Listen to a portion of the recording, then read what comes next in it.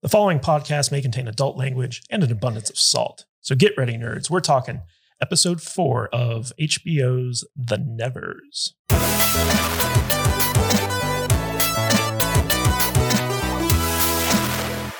Hey everyone, welcome back to the Salty Nerd Podcast. I am your host, Matthew Kadish, in today for Alex, who had some family business that he has to attend to. So we're down to a 3-man team once more for this awesome TV show, The Nevers.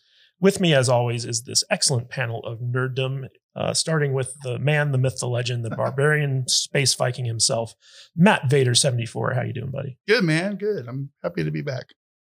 And also with me, as always, is the biggest Joss Whedon defender and Buffy the Vampire Slayer fan, Juju. How you doing? I will go down on this ship. Hello. Thank you for having me again. So you guys have already talked about this, right? Yeah, we've been talking about this for 3 episodes now, and we're going to be talking about the 4th episode called Undertaking right after a word from these sponsors.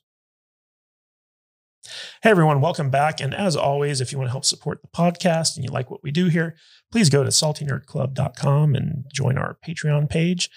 We got different tiers for different budgets, and we got all types of cool stuff that we give to our patrons. And, you can help support the show by donating, and all the money goes back into the show where we get better equipment and pay for all these movies and TV shows that we watch on a weekly basis so that we can create content just for you.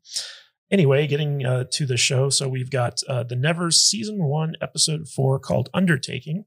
And this is actually the mid-season episode because there are only, I guess last episode was mid-season because there's only 6 episodes. Really? Yeah, we thought it was going to be a longer series, but I guess there's only 2 more episodes after this. Oh man, I thought it was longer than that. Yeah. I think that the first thing that we should do is ask Vader what he thought of episodes 1 through 3. Indeed. So Vader, you're late to this. You haven't been in the last 3 I'm late episodes. to the party. I want to get your take on what you think of this show. Yeah. So what do you hate it? Do I hate it? No. Good. I don't hate it. Do I like it? Yeah, probably not. But it's interesting. I'm not quite sure what to think of it yet, to be completely honest with you. I'm kind of still mumbling it over in my brain because I'm not quite sure what it's supposed to be. Is it like, are you invested? X-Men? No, not really. I was going to say, are you invested at all in the mystery of it? Like, where did these powers come from? What is the spaceship? Like, what's going on with these bad guys? We've seen the spaceship once and for 30 seconds in the first episode. And we got the glowy thing underground and I don't know. It's just, like I said, I'm not going to shit on this thing yet. Okay. All right. I'm just not probably where you're at with it. Okay. I see a lot of X-Men riffs for chicks and very diverse cast and a very I don't know. It's just Joss Whedon-y. Alex keeps saying that too. And I don't think that it's necessarily like so Whedon-y. I don't think that I would have guessed that it was a Whedon show had I not known it. It's definitely not the most Whedonist show that I've ever Whedoned before. But how many Whedons would you give it? On a Whedon scale, I'd say that this is about 65 out of 100. Okay. Yeah. But something like Buffy is like a 100 out of 100. Oh, that's a 100 out of 100. Something like Firefly is probably like a 95 out of 100. Okay. Something like Dollhouse, I'd rate it like a 70 out of 100. So this is definitely the lowest on the Whedon scale, okay. I think, in terms of Whedonness. Mm-hmm. But there's so much stuff that happens in every episode that you're like, yeah, that's Joss Whedon. I feel like there's a lot of characters here that none of them really get a chance to really shine on their own a whole lot. There's just a lot going on with this show. I disagree. Yeah. Like, I think that they've done a really good job at making every character unique so far and giving them time to like kind of stand out. Okay. Yeah, I feel like everyone that we have gotten to know in this show is super well defined. Yeah. Yeah, they've done a really good job with it. So let's get down to it. So season 1, episode 4, Undertaking. Take us through it. Yes. The show opens with Mary's funeral, and Mundy is there and arrests some hecklers who crashed the funeral, who are also members of a new group called the Purists. When Penance tries to calm and upset Mundy, he demands to know where the woman who can see the future is, but Amelia is busy drinking and picking fights in a local pub instead of mourning Mary's loss. Mm-hmm. So what do you think of that scene? I wasn't surprised by it because, like, I think that we've gotten to know True's character by now. And she doesn't do sorrow. She doesn't do regret. She is a miserable person. So she's not going to the funeral. She's going to go drink away her feelings in a bar. And she's going to go like start a bar fight and get some action on the side. I believed it. I did think it was interesting that Mundy pointed out, he's like, where's the woman who can see the future? Like, she should have seen this coming. She should have seen what happened to Mary and done something to prevent it. Mm-hmm. And like, that was kind of my thought, which was like, why didn't Mary see what was going to happen? Well, she can't control what she sees, yeah, right? She's been very clear that it's just like the ripplings give her these little snippets and they never tell her what's going to happen. They just show her where she's going to be. Yeah, but I can see Mundy's argument on that side where it's like she should have seen what was going to happen because that's her turn. So I can see why he was like, where is she? Why? Well, I think everybody's looking for someone to blame. Yeah, exactly. And, we get to see that Amalia,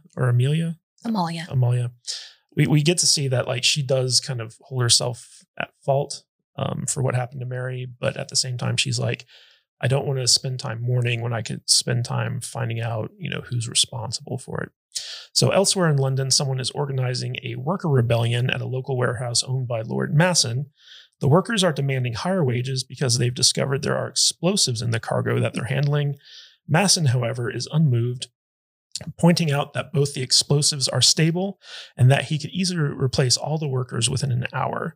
So they go back to work after Masson says he'll let them keep their jobs if they drop their grievances. I thought this was a pretty boss scene from Masson. I like that scene. That was pretty good. Yeah. And like when he said, get back to work and I won't dock you for having stopped working. And I'm being very generous.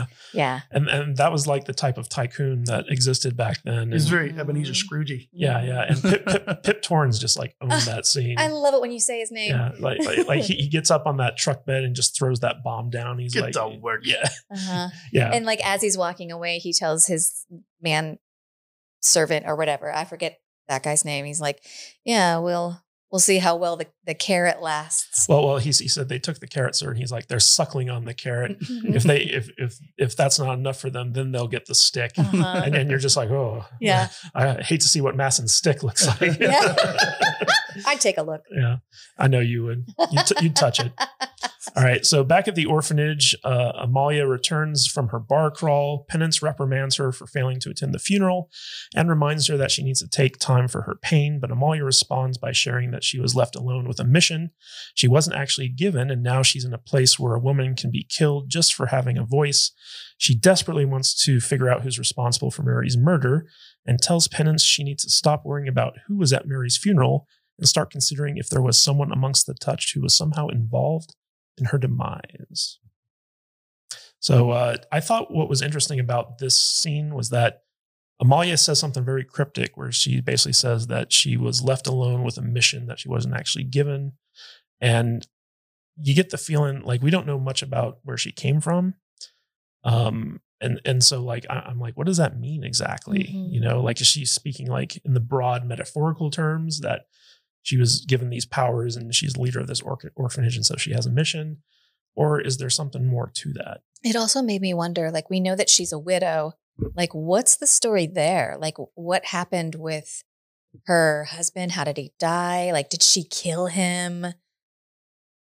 Well, she was committing suicide in the first episode. And so I think that might have had something to do with like, her husband was already dead before whatever event happened. So it's kind of weird. I'm getting the impression just based on like who we're seeing this character is like, I think that she was probably in the mental institution with Malady because that's how they know each other. Right. Yeah.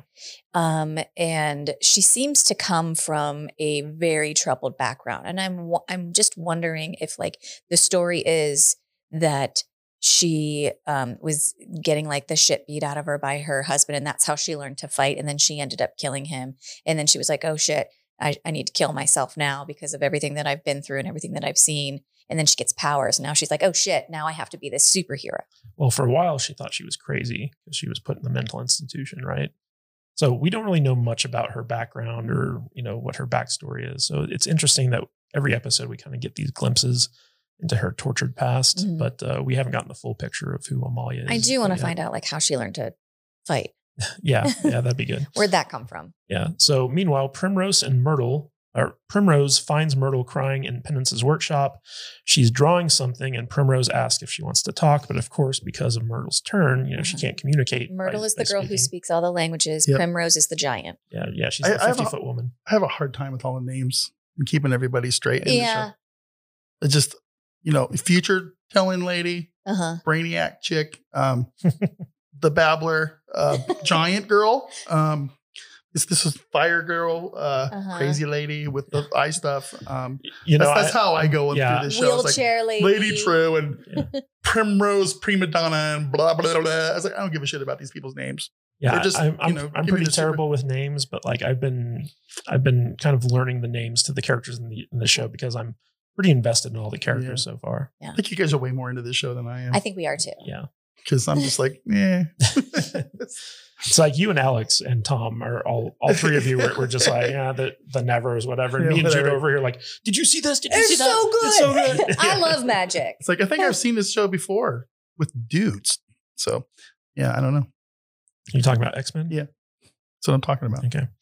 So anyway, because of Myrtle's turn, they can't communicate through speaking because she can only talk in like foreign languages that no one understands. Yeah, that's a weird power. So Myrtle lays out a strange series of drawings, which Primrose attempts to interpret. And she eventually figures out that Myrtle is saying that she could understand the lyrics to Mary's song. Which not even Mary could understand. Yeah. And so Myrtle's weird power, which is to be able to understand and communicate every language like that's ever been known, actually ended up being important to the story. Imagine that. Mm-hmm. Because in the first episode, Mrs. True or Amalia and Penance, thank you. They go and save her from the faceless men. And then her powers finally pay off in episode 4. Imagine that, set up and pay off. Lost What a art concept. nowadays. I get hung up on little things in the show. It's like, why is she all kung fu fighting with a corset on and big poofy shoulder pads? Because it's cool. It's not though. It's just kind of weird. Jude would disagree with you. And all their hoity-toity accents. I could fight you in a corset. Yeah, and plus that's lose. that's how women dressed back then. Yes. I know. It's period appropriate. I get it. All right. So at the police station, a woman reporter named Effie Boyle, who we're introduced to in this episode, tries to question Inspector Mundy about what happened to Mary. While Mundy isn't interested in speaking to her, he walks into the questioning of the purist who harassed the touched at Mary's funeral. They are uncooperative until they discover that Mundy was once a boxer called the East End Ape. And suddenly they're very willing to talk and say that a couple of guys in suits gave them the information about the funeral at a purist meeting and proposed that they should call the touched out during the event. The card they hand over to Mundy with the funeral time and location on it has a swan on the back, suggesting that Lord Swan was the one who sent them there. I liked this scene. It made me chuckle. As soon as the guy was like, and in walks the ape. And they're like, whoa, wait a minute. Yeah. That's him. No, I'll tell you what you want. It was funny. Well, like one of them was about getting ready to fight Mundy. He and was. then when He stood up and rolled up his sleeves and then he sat the hell back He's down. going to fight a cop in cop headquarters. Yeah. And then when Awesome. they find out, oh, that's the East End Ape. That's Frank Mundy. Oh, okay. What do you want to know? No, I'll just talk. Instant regret. Yeah. I like that scene too. That was fun. Yeah. And Mundy is probably one of my favorite characters in this show. And it's so interesting that we've gotten so many different facets to him because he's a really good detective. And he's also like, secretly gay. But he has this real love for a woman. And he's like the East End Ape. I don't even know what that means, but like people are afraid of him. Yeah. He's definitely got layers. Yeah. He's got a lot of layers. And I love the actor who plays him. Like the guy's voice is just great. His look is great. Yeah. He reminds me of like, those rough and tumble, like Whitechapel cops that hunting Jack the Ripper. I totally believe him in this time period too. Mhm. Like the casting is great. Yeah. I wish I was thinking when I was watching this would be way more fun if this was on Disney Plus and this was a Mary Poppins or origin story. Because that would make more sense. So Mary Poppins would be touched then. That's how she got her superpowers. So maybe we can get a crossover. I think Mrs. True is Mary Poppins. You've heard it here first, folks. That would be a pretty great origin story. Yeah, I know, right? I know. All right. So at the orphanage, Amalia, Penance, Annie, and Dr. Cousins are brainstorming a list of powerful people who are big enough to orchestrate Mary's murder. On their list is Lord Masson, the Beggar King, and Augustus and Lavinia Bidlow. They divide the list with the goal of questioning their suspects. Penance goes to see Augustus, Annie goes to see the Beggar King, and Amalia goes to see Masson. So one of the things that I really like about the show in general and Joss Whedon's kind of writing in general. It's Joss. Joss, whatever. I use the Nordic pronunciation. He's the Nordic. Joss. His name is Joss Whedon. Joss Whedon. So one of the things I like about his writing is that, you know, after episode 3, all of us, you know, we talk about the episode and we kind of theorize. It's like, oh, Lord Masson could have been behind Mary's murder, like getting, you know, Cruz out of prison and stuff like that. It could have been Lavinia Bidwell. So the writers were aware of the theory crafting that would have been going on for the viewers of the show. And so they just address what the viewers were thinking in the show itself, where they have their list of suspects. And it's the exact same list of suspects that everyone watching the show came up with. Mm-hmm. And they're like, yeah, we know this is who you were thinking about. So let's go through the list. Yeah. They started to do this with WandaVision and then they just kind of dropped it. And it's the sign of good writing, where it's like you can anticipate what the audience wants and then you give it to them. And that's one of the reasons I like this show so much, is because of that kind of like awareness of the audience and the writing of it and stuff like that.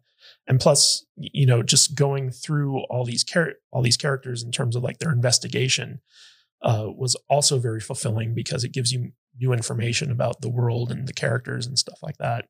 So what did you think of this scene? Well, I was surprised that they decided that Lavinia Bidwell was on the list, but I think in the last episode, like just for me as a fan watching the show, I was like, well, you know, Lavinia was the only person that Amalia told we're going to be there. So hopefully she's starting to suspect her. So I was glad that she was on the list, but I was also a little bit surprised. I was surprised too, but like it's funny because we as the audience know that Lavinia is a bad guy. Yeah. Because we saw at the end of episode 2. Mm-hmm. And we also know that, you know, she was the only person that True told about the experiment outside of their little group. Mm-hmm. And so they actually mentioned that in this scene. And that's one of the reasons why Lavinia is a suspect, even though she's like the patron of that orphanage and stuff like that. And by all, you know, measures of rational thought, she shouldn't be on that suspect list, but she is. Mm-hmm. And that goes back to, you know, what does the audience know and how can we incorporate that into the story? Yeah. All right. So at a gentleman's club, Hugo Swan is playing cheese chess when Mundy appears and drags him into an empty room. Cheese chess. I love the cheese chess. Yeah, so when we saw them playing chess with cheese, Jude was like, I really want some cheese. Yeah. And so I made him stop so I could go get some cheese. I was like, yeah, I want some cheese. And it was just funny. Like, you know, you couldn't tell what the pieces were. They were just different chunks of cheese. It really made me want some cheese. With like toothpicks in them. And like, they're just, whenever they take a piece, they just eat the cheese. Yeah. And I believe, Vader, didn't you say we need our own club? That I sent a text that said we need a gentleman's club where we can play cheese chest and smoke cigars and big leather chairs. Am I still invited? I'm down. No. You can make us some sandwiches and shit. Oh, fuck you. It's boys called only, the gentleman's club. Yeah. All right. So, sir, no gentleman. So never claimed to be. So basically, Mundy appears and drags Swan into an empty room. He believes Swan is the one who sent the purists to mock the funeral, and he is furious. But Swan doesn't know who the purists are. And when Mundy shows him the card that the purists gave him, Swan claims that the card's not his. I like he has a line where he's like, you know, oh yeah, I leave my calling card on all incriminating evidence. That's right. Yeah. That's right. So pretty smart. Yeah. So Mundy calms down once he kind of realizes the logic of Swan's statement. And Mundy's such a badass, like just going in there and roughing up this guy. Yeah, he doesn't care about class distinction at that point. Swan points out that someone has orchestrated the situation to ensure Mundy would sacrifice good police work for an emotional response. Mundy's still not convinced that Swan is innocent, but Swan says that he's not a murderer, and Mundy breaks off his arrangement with Swan and storms out. I thought this was a really powerful moment where Mundy basically tells him, like, I'm done. I don't care what you know about me. I don't care about this. Like, we are done. Yeah. It was a very powerful moment for Mundy. He says something like, what you had to hold over me doesn't work anymore, something like that. Yeah. But yeah, the way that he said it was, like you said, really powerful. Yeah. Vader, what did you think of the scene? Loved it. That was really good. Very interesting how he just went in there like a boss and roughed him up. I liked it. Yeah. Yeah. Was this I think point of no return? I think he's probably my favorite character of the show. Bundy? Yeah. See, I think this was the only scene we got of Swan in this episode. And Swan's usually like a standout. Like he steals pretty much every scene that he's in. I like Swan. Yeah, I like Swan too. I think the best scene was in episode 2 where he has that little like face off with Masson in the Gentleman's Club, where Swan and him are kind of like battling out with their wits. Masson's the one that likes to bang everything, right? No, Masson's the evil guy. Swan's the guy who likes Masson to bang is everything. I'm still trying to get everybody straight here. Masson is the one with the really tall hat. Yeah, he's Pip Torrens. Oh, okay. Yeah, he's basically the bad guy of the show. Dead daughter. Yeah. All right. So Penance surprises Augustus at the Bidlow estate. And I thought this was a very kind of funny, sweet scene. I know. I love them. So, I can't wait for them to smooch. They're so sweet together. So given the way that Augustus blew her off at the party in episode 2, Penance is defensive before they start talking. Augie, on the other hand, is clearly happy to see Penance again. They have a conversation in which Augie admits that over like his guilt over how he treated her, which Penance mistakenly takes as a confession to Mary's murder. But once Augie realizes what's going on, he sets her straight. And although Penance is still hurt, Augie expresses his desire to make it up to her and become her friend. Cute. Yeah. I felt really bad for Augie in episode 2 when his sister made him kind of break it off with Penance. She's the worst. Yeah, not because she was touched, but because she was Irish. And those dirty Irish. Yeah. And Augie is just such a sweet kind of like guy. And he's just, you can tell he's so well suited for Penance. It was nice to kind of see them mend that fence because, we had a whole episode where like they hated each other, or at least she hated him. And so like, it was kind of funny because also earlier she was like, I know Augustus was the one behind Mary's murder because he's such a terrible person. She's just so hurt by him. Yeah. She had her heart broken, poor thing. All right. So we know that Augie is not the one behind Mary's thing. Correct. And I think they kind of in the scene where Penance was like, oh, what about your sister? And Augie, instead of saying no, he's just like, like he's not sure like if his sister is evil or not. He's the bird whisperer, right? Yeah, he's the guy who can work into birds and stuff. He's the Beastmaster. Exactly. He's the green seer. Yeah. So on the docks, Bonfire Annie is using her fire to question the Beggar King's men when she comes upon someone new, a man who calls himself Nimble Jack. Wait, that's a man? Yeah, I think that was a man. I thought that was a lady. I think it was a little boy, like a teen boy type thing. Yeah, it's a boy. Was it? Let's not assume gender. Yeah, okay? I guess it's not important to the story. Yeah. So anyway, Nimble Jack, which is a boy's name, when Annie, not to be confused with Simple Jack. Yes. So when Annie aims her fire at him, he stops it with a shield of some type, confirming that he too is touched. Annie deduces that he works for the Beggar King, and Nimble Jack discloses that though Odium works for the Beggar King too, the Beggar King wasn't behind Odium's attack on Amalia. He asks Annie not to kill Odium, pointing out that someone is trying to misdirect the touch away from the people who really perpetrated the attacks on Mary and Amalia. And so there's some figure out they're playing both sides against the center, and they're the master manipulator. And I also like that he said, like, I don't work for the Beggar King. I sometimes work with him. Yeah. He made that distinction. Yeah. And I wasn't sure like what his powers were. Like he creates the shield, but was it ice or was it like some weird shield? Something. It seems ethereal like shield thing? I don't know, because like once he like makes the shield, what happens to it? It just kind of disappeared. Yeah. So like I wasn't sure if it was ice or if it was like something kind of weird. Yeah, so it can't be metal or anything, even though it kind of looks like metal. Yeah, like they just kind of because he like threw them, they like hovered in the air, and then he like jumped up on them, like left the alley. It was very nimbly. Yes. So meanwhile, Amalia arrives at Lord Masson's mansion, and although the man agrees to see her due to her relationship with Lavinia, he immediately informs her that he had nothing to do with Mary's death. Amalia proposes an exercise where he pretends to be the mastermind behind the murder, and she pretends to be Mary. During their exchange, Masson cleverly explains the broader motivation for the attack and calls Mary a casualty of war for all intents and purposes. He admits he's behind what happened without actually admitting to it, while also indicating there's a larger apparatus at work against the touched and making it clear that he is waging war against them. So this is the scene where basically he kind of confesses that he was behind the attack. I don't know if you missed that or not. I don't buy it. It seems too easy. It does seem pretty easy, I'll admit. Well, I totally buy that Masson would be the one orchestrating like all these like, you know, like he knows who the players are and he knows how to like turn them against each other. I see him as someone who still plays by the rules though, and I don't see him like breaking the machine gun guy out of jail and having him commit a murder. Well, I could see like he has the reach to do that. But I think Lavidia would absolutely have no problem doing that. I don't think either of them would have a problem doing that. But I think more interesting was when they were doing their role play thing and Amalia was like, why me? Why kill Mary? And, you know, he goes through like, you know, tactically, it doesn't matter. Like you don't matter, but you were important to the touched. And so by killing Mary, he kills the heart of the group.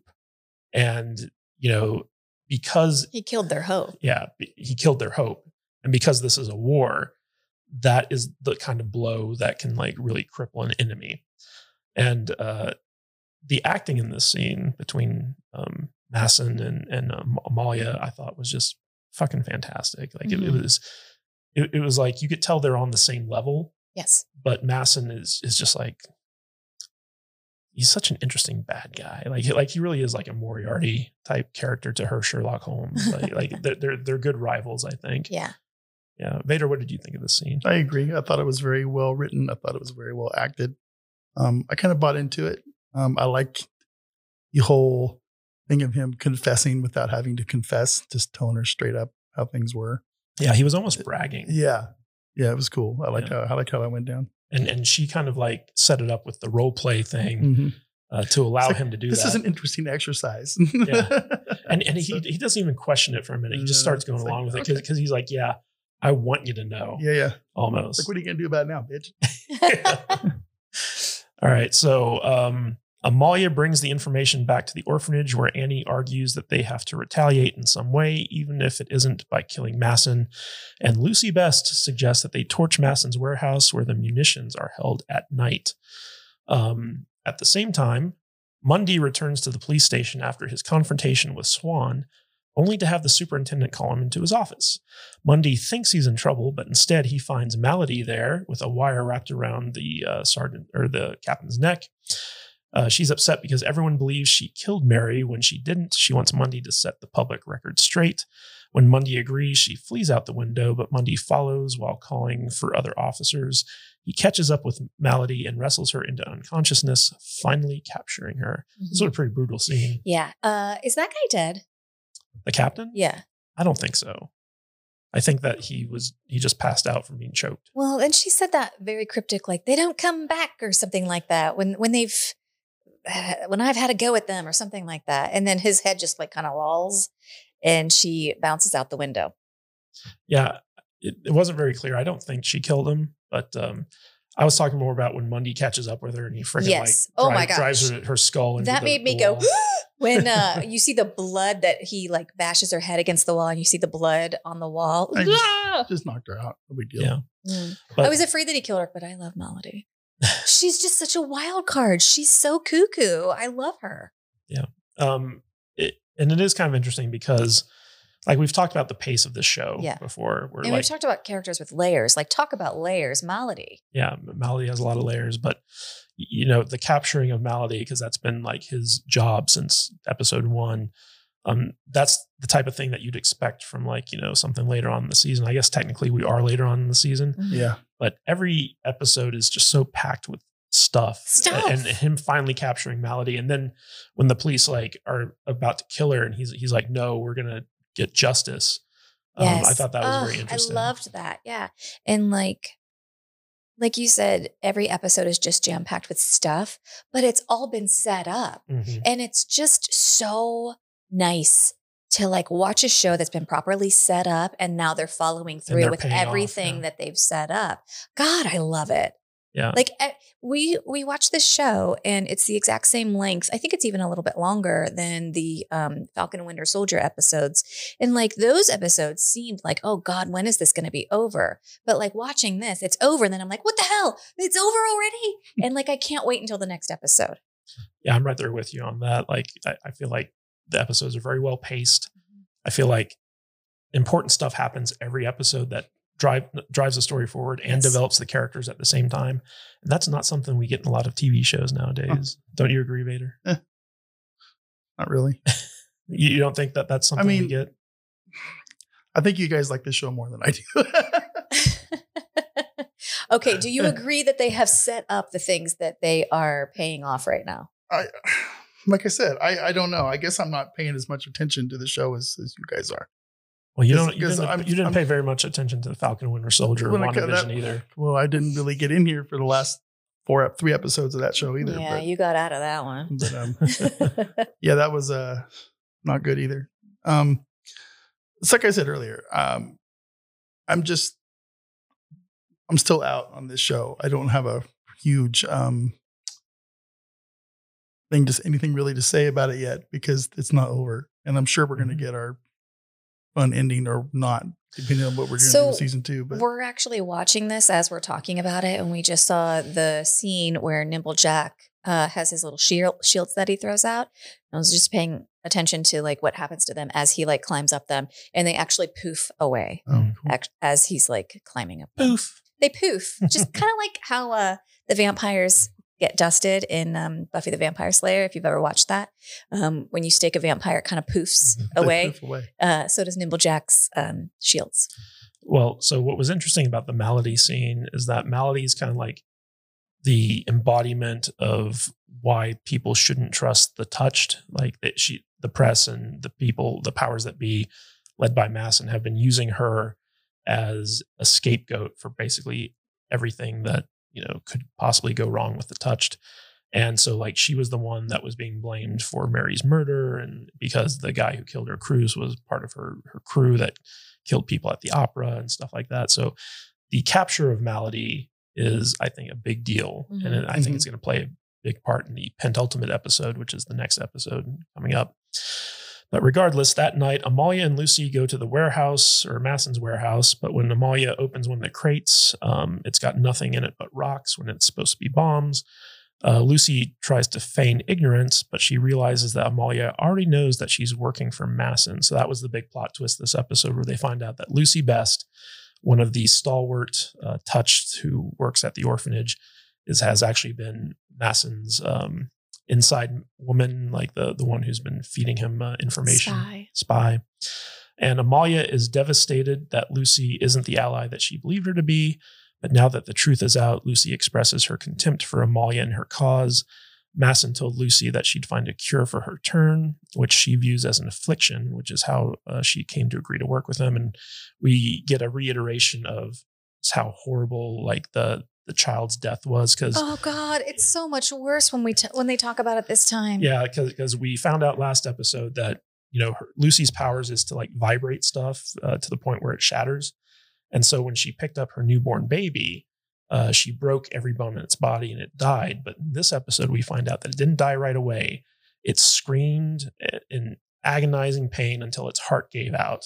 And she just had to sit there and she couldn't do anything about it. And she was the cause of it. And so she views the touched not as a miracle, not as a gift, but as an affliction. And Masson got to her by basically saying, like, I could find a cure for you. So it was really heartbreaking. Yeah, bad. This hurt. Yeah, Vader, what did you think of that? I don't have that reaction. It's just. Well, I feel investment in these characters, and I guess I just don't. Yeah, I guess you don't. Like me and Jude, like we both we know, the Lucy character. We've seen her kind of care for the touched over the course of these episodes, and her tragedy at losing her son was just so horrible. I find it interesting how you guys are so into this show, and I'm just kind of whatever. I'm kind of, All right, so feelings are stupid. No, that's not what I said. So Amalia and Lucy fight, and Lucy almost escapes, but she notices that she lost the elephant pen that Penance made for her, a symbol in remembrance of her mother. She goes back for it. This gives Amalia enough time to retrieve her gun and get the upper hand. She tells Lucy she's banishing her from London after Lucy tells her everything she knows about Masson's operation. Amalia then uses the intel she gets from Lucy to blow up the actual warehouse containing the real munitions, alerting Masson to the fact that she's discovered Lucy's true allegiances. So this was a nice little like turnabout where Masson wasn't expecting Amalia to get the upper hand on him. You have anything to add to that, Jude? I don't. I'm trying to figure out how I missed that Masson was responsible for Mary's death, because in this scene, doesn't Lucy say, I didn't know what he had planned for Mary? Yeah, which is why it it's clear that Masson was the one who had her killed. Okay, now that we're talking about it, I think you might have been too busy eting cheese. I was eating a lot of cheese. You're like ODing on cheese. The cheese sweats. Yeah, the cheese sweats. Yeah, no more cheese for you while we're watching the show. I will eat all the cheese I want. You're not the boss of me. You'll have to wait till the show's over to eat Justice for cheese. All right, so back at the orphanage, Amalia and Penance are discussing the loss of Lucy when Primrose, Myrtle, and Harriet come in. They've translated Mary's song and want to share its message. Oh, this was cute. They brought in like every person they could find that speaks a language. Yeah. So part of the song was specifically addressed to Amalia. She says that she isn't alone, but she needs to find something. As Harriet reads the translation, Amalia starts to cry. It was very personal. Yeah. While the song's message is puzzling to everyone else, Amalia seems to understand it. Harriet and Penance realize that someone was speaking through Mary, and Amalia knows who they are, and then cut to black. Yeah. We don't know. Now I'm like, is Amalia one of these aliens? Yeah, that was kind of like the impression I got, was that, so whatever flew that spaceship that jizzed all over the people of London and crashed, because like it sounds like there's something in that ship that is communicating a message directly to Amalia, and Amalia knows her. And she mentioned earlier saying like, I was abandoned. Yeah. I was left here. And I'm like, I was given bitch, are you an alien? I was given a mission that I didn't know, what it was.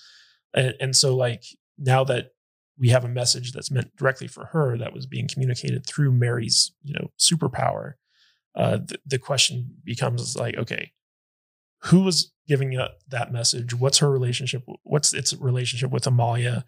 What is Amalia not telling us? I really hope that we get to find out in the next episode. Yes. Yeah. Vader, what did you think of this? I think we'll find out in season 3. Well, so interestingly enough, this is the only season that Joss Whedon I know, I'm bummed out involved about in. that. Well, because they got canceled. Yeah, he got canceled. He basically got kicked off the show by He's HBO. toxic. Jane Espenson is staying on though, isn't she? I believe so, yeah. Okay. And she's, I think, the real talent behind this. He's mean. How dare you? He talks to women with a firm He talks to tone of everyone voice. with that. With a firm voice? Is that Firm what you tone said? of voice. I think it's a little bit more than that. But, Whatever. I don't all right. So believe all women. It's all good. So final thoughts. What did you think of this episode as a whole, Vader? Yeah. I hate you. It's okay. It's Okay, all right. So I thought it was adorable because like I get up usually I get up a little earlier than Kadish, and I take my son to school, and then I come back, and when I came back, Kadish was just like kind of waking up, and as soon as he woke up, he was like, "You want to watch the Nevers?" And I was like, "Well, first thing you said in the morning was, can we watch the Nevers?" I was like, it's a good show, and the first thing you want to do when you wake up is like, Nevers. And that's how I was with WandaVision. Like I'd wake up and be like, "Babe, WandaVision," but like with Falcon and Winter Soldier, I was like, we have to watch that today. Well, I wanted to watch it Sunday night, but she's like, I gotta go to bed. Well, yeah. I don't want to. I hate it when I fall asleep during things. Yeah. This is my I get home from work and chill out before I go to sleep show. Okay. So What time does it air? It's 9:00 on HBO. It's too late for Jude. Plus, I had been flying all day. I had just gotten home from a weekend away, and I was exhausted. I think I went to bed at 8 that night. So for this episode, I didn't feel like it was as impressive as the previous episode, because in episode 3, we got the Odium fight on the water, Yes. which was amazing. Like probably the most creative fight scene I've seen in a long time. yeah, that was pretty cool. Yeah. And then we also got Mary's assassination, which was like a real oh shit moment, because I didn't think they were going to kill her off, at least not this early. So I feel like episode 3 as like the mid-season episode was freaking phenomenal. And so this one, this one was a little bit of a denouement to it, where like it was kind of cleaning up stuff from that episode and then setting up some stuff. Yeah. Yeah. Going into the penultimate episode next week.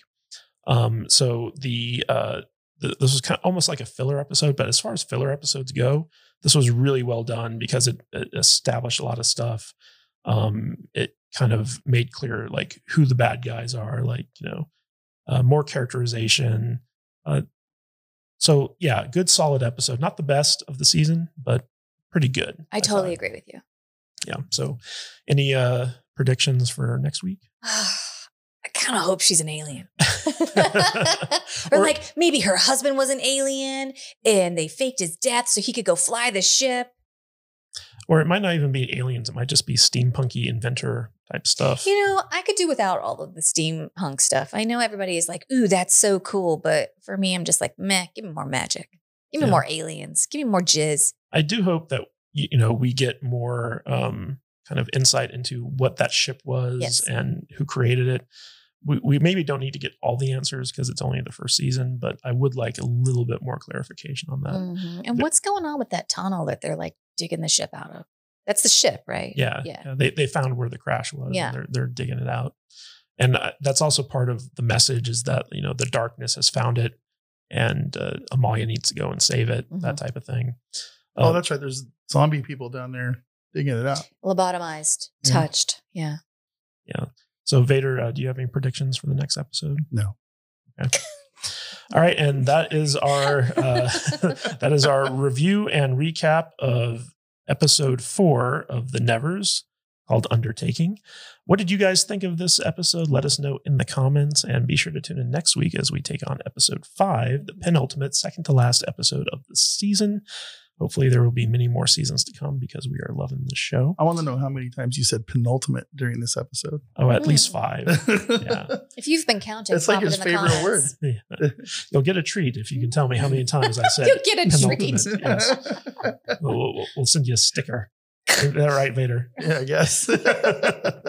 All right. So thank you for watching. And as always, stay salty. Forgot to ask where people can find us. They know where they can find us. Matt Vader, where can they find you on the socials? Matt Vader's 74. Jude. Thanks. I am Juju on Instagram, Twitter, and TikTok.